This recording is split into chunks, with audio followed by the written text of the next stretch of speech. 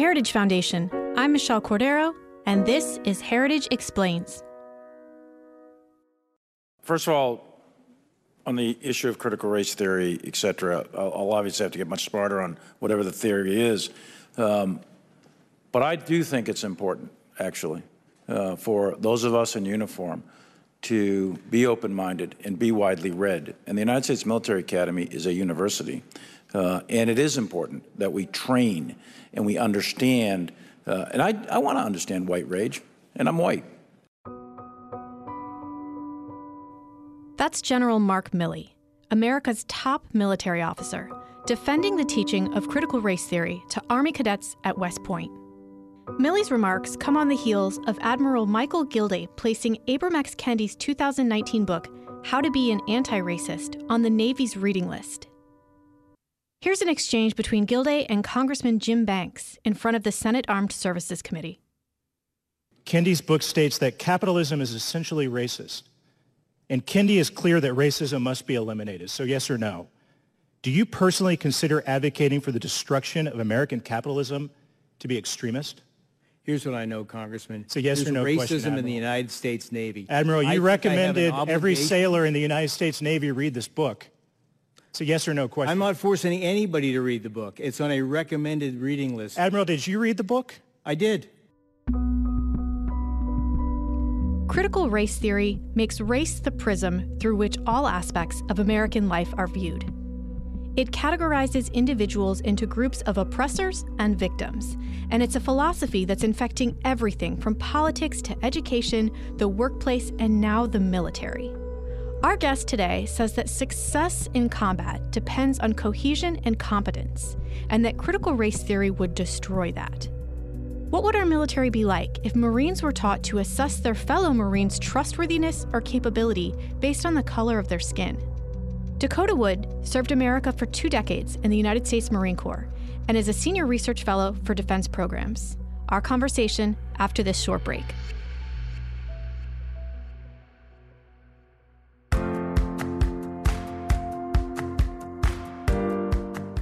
I'm Zach Smith. And I'm Giancarlo Canaparo. And if you want to understand what's happening at the Supreme Court, be sure to check out SCOTUS 101, a Heritage Foundation podcast. We take a look at the cases, the personalities, and the gossip at the highest court in the land. Be sure to subscribe on Spotify, Apple Podcasts, or wherever else you find your podcasts. It's SCOTUS 101.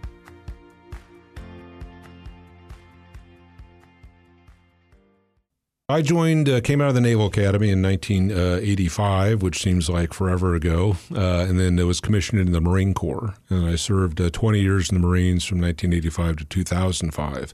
For me, the organizations I was with, the first one was a mixture of men and women. It was a truck unit that you would transport people and gear and supplies and all that stuff. And then I was reassigned a year later to an infantry battalion, which is all male. Again, this motor transport, the truck component to an infantry battalion. And so it gives you exposure to young men and women who have joined the military, in my case, the Marine Corps, for a variety of reasons, but they came from all over the country. And so it's a wonderful introduction, especially a kid from northeastern Oklahoma at the time, where I went to high school, that there's something bigger than the rural areas. My high school was, the graduating class was 63 people, right? Wow. And so I'm not saying it was completely homogenous, all the same sort of folks, but there was a certain culture with that. And so joining the military as a young officer, you're just exposed to much bigger things and broader perspectives and different sorts of people.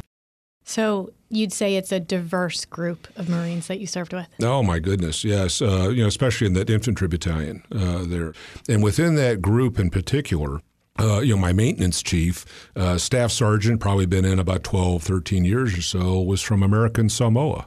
So you talk about different. I mean, this is a completely different childhood, a different environment, personal habits, speech patterns, all those sorts of things. My operations chief was African American.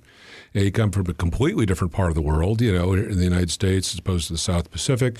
Different background, different personal history, certainly different skin color, that kind of stuff. And the more junior enlisted side, we had kids that had come out of Texas and New Jersey and New York and California. And so you can imagine imagine the diverse array of musical tastes and what they ate during their lunch break and the humor and the whole bit. But what really brought everybody together, regardless of their religious affiliation, their beliefs, their home life, the economic background they came from, their neighborhoods, their own personal experiences in schools. I mean, all those things, right, which are extraordinarily diverse, is that in joining the military, they all go through the same training. They either went through Marine Corps Recruit Depot, Parris Island in South Carolina, or in San Diego, California. It's either eastern part of the country or western part of the country, but it's the same uniform, same kind of drill instructors yelling at you, the same, hey, you got to climb the wall or the obstacle course or, fire your rifle at the rifle range in a certain way. So there were certain standards that had to be met. And if you had made it through boot camp or basic training, earn an Eagle Globe and Anchor, get assigned to the unit, these common shared experiences. You're assigned to the same unit. Everybody can either drive the vehicle or they can't. You can, perform the maintenance function or you can't. You're cleaning up at the end of the workday, or you're getting ready to load up the ship and sail off to Okinawa, Japan. Those sorts of things that we did. And so in spite of the diverse backgrounds, there was a unifying principle in joining the Marine Corps, meeting standard, getting the job done. And if you didn't do that, it didn't matter where you came from or what you looked like, you weren't getting the job done, and you were going to be taken to task, for that. But this diverse collection of Americans were unified in purpose and unit and experiences. And I thought it was just a wonderful representation of what America has come to represent, going from small to large, right? The detail kind of tactical example, really representing what America represents to the rest of the world. And isn't it that way by design? It is, if you're recruited and, as a new enlisted member, you're taking a particular type of oath. An officer has slightly different wording, but you're, pledging allegiance to the Constitution of the United States. You're serving the same country. You're there to take orders and do the best you can to keep America safe from enemies. Abroad. You often work or live in fairly, difficult conditions. Certainly when you deploy to combat, there's a lot of hazard that goes along with that. But even in peacetime stuff, there's some long work days. And the expectations are the same for everyone, right? So you believe in what you're doing. Maybe you joined for different reasons. But once you're in this melting pot, this commonly understood and appreciated performance-based organization that expects high output, the standards are very high. If you're meeting those standards, how can you argue with that, right? Different personalities, but you're all getting the job done. So there, again, it was a unifying sort of thing where you could look to the left or the right, same Eagle Globe and Anchor, same uniform, same rank on the collar, corporal, lance corporal, captain, whatever that might have been, the differences. But everybody had their place in that organization, and you were expected to measure up with that. And so, I don't know, in combat, you get wounded. What do you care? The skin color, the ethnicity, the religious beliefs of the medic, or the corpsman who's rendering assistance. So I asked you these questions, and we're getting to this point because you wrote that critical race theory would destroy the military. How would it do that? By definition, you are focusing via critical race theory on unique characteristics that differentiate people one from another. And as CRT or critical race theory has been described in the news, for the last couple of months, I guess, if not longer, that there are classes of people that are constantly in competition, right? That whites are inherently oppressors, that the Constitution was constructed in a way that would formalize racial oppression, via slavery or whatever that might be, that there are oppressed peoples. In this case, it would be blacks that are perpetually oppressed, but that could also apply to Asians that come in, or Hispanics or Latinos, perhaps more importantly, or maybe it's women versus men. So it's this division of oppressed and oppressors. And that people are in particular positions because of their race, right? That you have a position of prominence because you're white or because you're black, and you were elevated to that position for, tokenism or something along those lines. In other words, you didn't get there by merit, because you were capable or work hard or develop the skills, earn that right. You were only in that position because of your race or your ethnicity. So in a military organization, if I have Latinos and Samoans and blacks and whites and, city kids and country kids and all that stuff, are they now supposed to look at each other through this lens, right, of superficial characteristics, as opposed to appreciating I've got a Marine to my right and a Marine to my left and behind me and in front of me that I'm supporting or being supported by? Or do I say, oh, you're the white guy, or you're the black guy, or you're the Latino woman or something like that, and I view you through that lens? I mean, that can only be disruptive. I mean, it breaks down this unity of purpose and unity of identity. The whole point of pushing everybody through the same basic training is that everybody appreciates you've had the same experience, you've met the same standards, same expectations, have been put upon you. Apparently all that is meaningless. I should only look at you because you're a female or a white or a black or, whatever that might be, and that's how you're defined, right? I mean, it's the antithesis of, out of many, one, right? E pluribus unum, right? It's the antithesis of a melting pot, of assuming a common identity for a common purpose. So if you take that and we say that this is going to break the military, with a broken military, what do we have? Well, not a very good defensive posture, that's for sure. When you get in to, again, a combat situation would be the ultimate expression of this. I've deployed to a few different war zones. But when you're in the thick of things, the last thing you need to have in the back of your mind is, can I trust the person from whom I'm expecting support? Or if somebody calls for support, do I hesitate and assess first, what is that person's race? Where did that person come from? They don't like rural kids and country music, so maybe I don't respond to, a fellow Marine who came from an urban environment and listens to a different type of music, right? So this hesitancy, this questioning purpose. So let's say there's a black in a platoon and he's got a white platoon leader, and the white platoon leader orders the individual to rush the machine gun nest, from the enemy. Well, am I ordering that person because they're black and I don't like them? Or am I ordering that person because they are the most capable person in the platoon and they are more likely, because of their skill set and mentality and all this other sort, to actually accomplish the mission, right? So when we introduce questions and these ambiguities and these frictions, it breaks down the coherence of the unit. It breaks down the discipline to either give an order or to receive an order. Should I not order that person to do this because it might be interpreted that I am selectively, conveying favor, right? Or putting this person in danger based on the differences between my background and the other person's background, or the skin color and stuff. So these critical race theory and similar sorts of identity politics things introduced into a military environment degrade that trust relationship. And I think it upends the whole idea of appreciating this commonality of experience, and duty and obligation and mutual responsibility and mutual respect.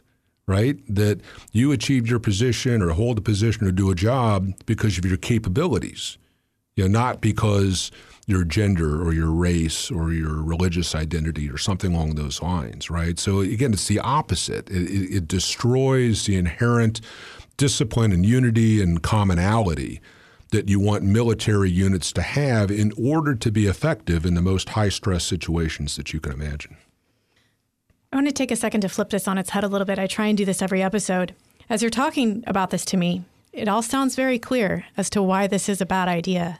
But obviously someone thinks it's a good idea. Can you shed any light onto that perspective? Well, I think that there are things that we can indulge in and imagine in purely academic or theoretical situations, right? So I can imagine a perfect world where countries only interact in terms of trade and shared ideas and ideals and values and those sorts of things, right? The reality of the world is a bit different, right? You could have a megalomaniac as a leader, or some kind of an oppressive regime, or the Communist Party, ruling out of Beijing or something like that. And regardless of Western traditions or values or respect for sovereignty, they might invade, right, or take, or try to impose their will. Well, why would somebody do that? Well, it's the nature of people, regimes or competition. So it's an example of the ideal versus the reality. So in academia, we can deconstruct Western ideas of literature or art. And perhaps that's an interesting intellectual exercise, to always question and, well, maybe the artist represented this, or maybe, differences between the races manifest in a particular way. Or if you look at the ideal encapsulated in the U.S. Constitution, right? The ideal in that and what we were always striving forward to, and then you look at historical incidents. The Civil War was supposed to have done away with slavery. And yet what did we see right in the immediate aftermath? There were parts of the South in particular, that didn't want to let go of that. We saw a lot of racial upheaval in the 20s and the 30s and the 50s. I mean, it's been an issue, right? We've seen huge waves of immigration into the United States in the late 1800s and early 1900s. The old signs, Irish need not apply. Suspicions when John F. Kennedy was running for president, a Catholic in the White House might be under the control of the Pope in Rome, right? So even in a religious thing among white people, Protestants versus Catholics. So it's not unique to racial things, right?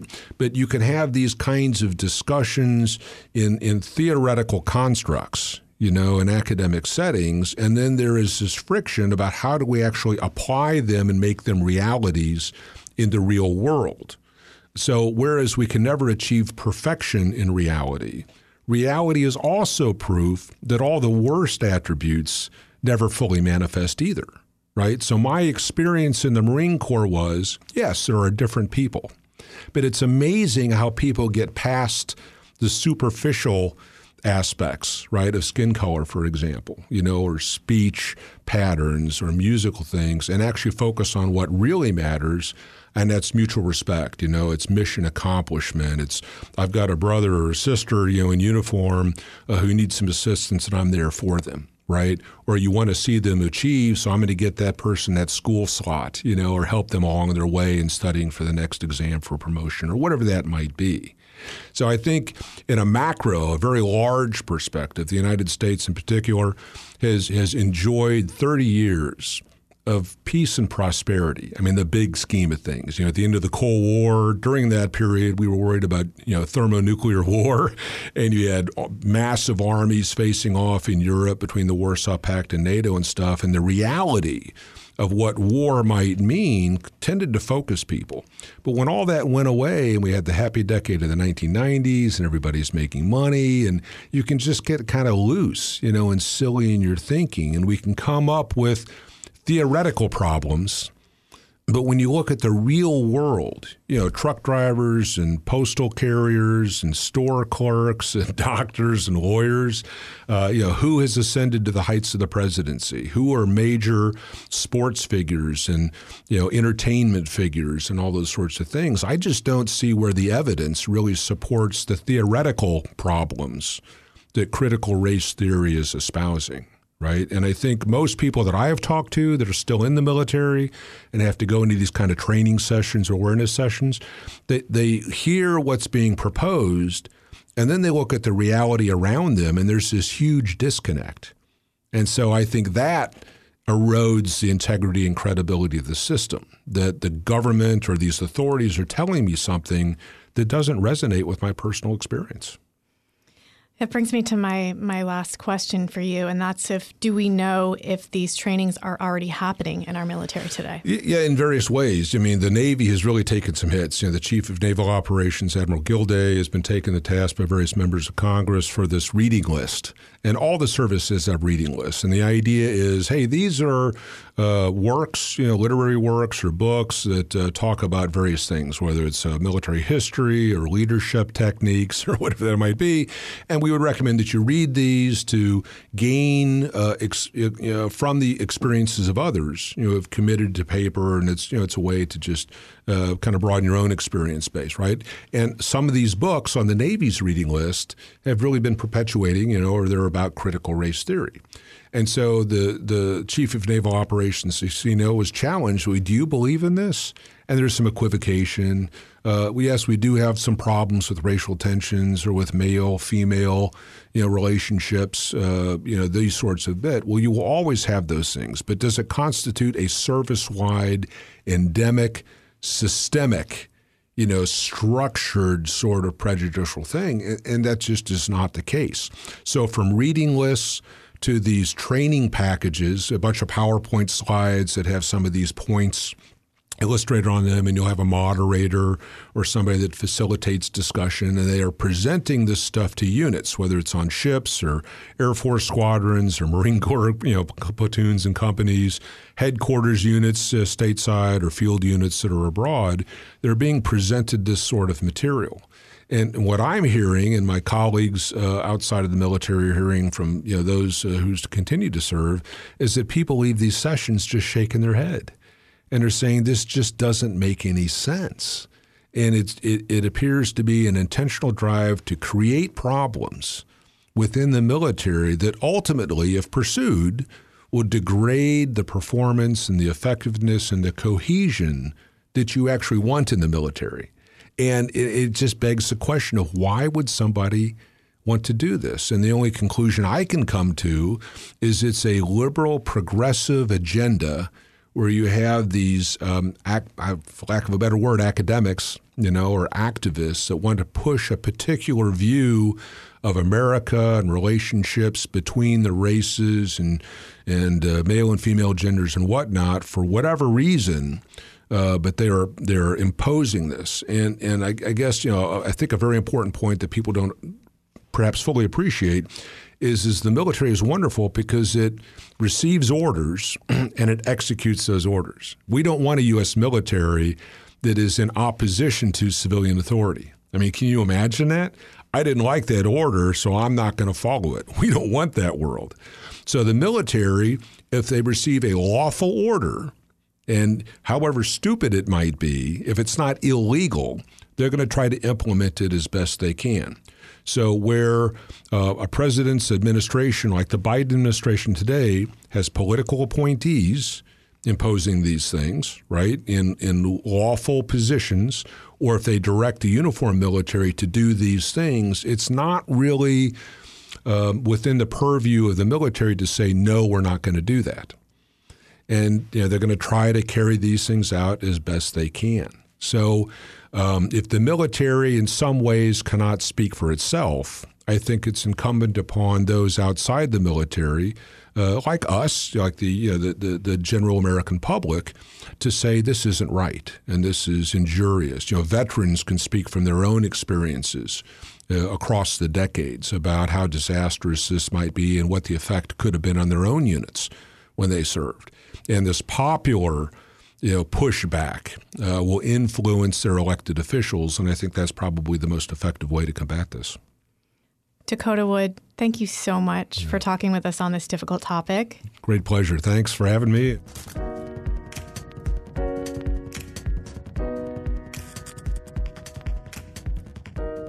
And that's it for this week's episode of Heritage Explains. Thanks for listening, and we'll see you next week.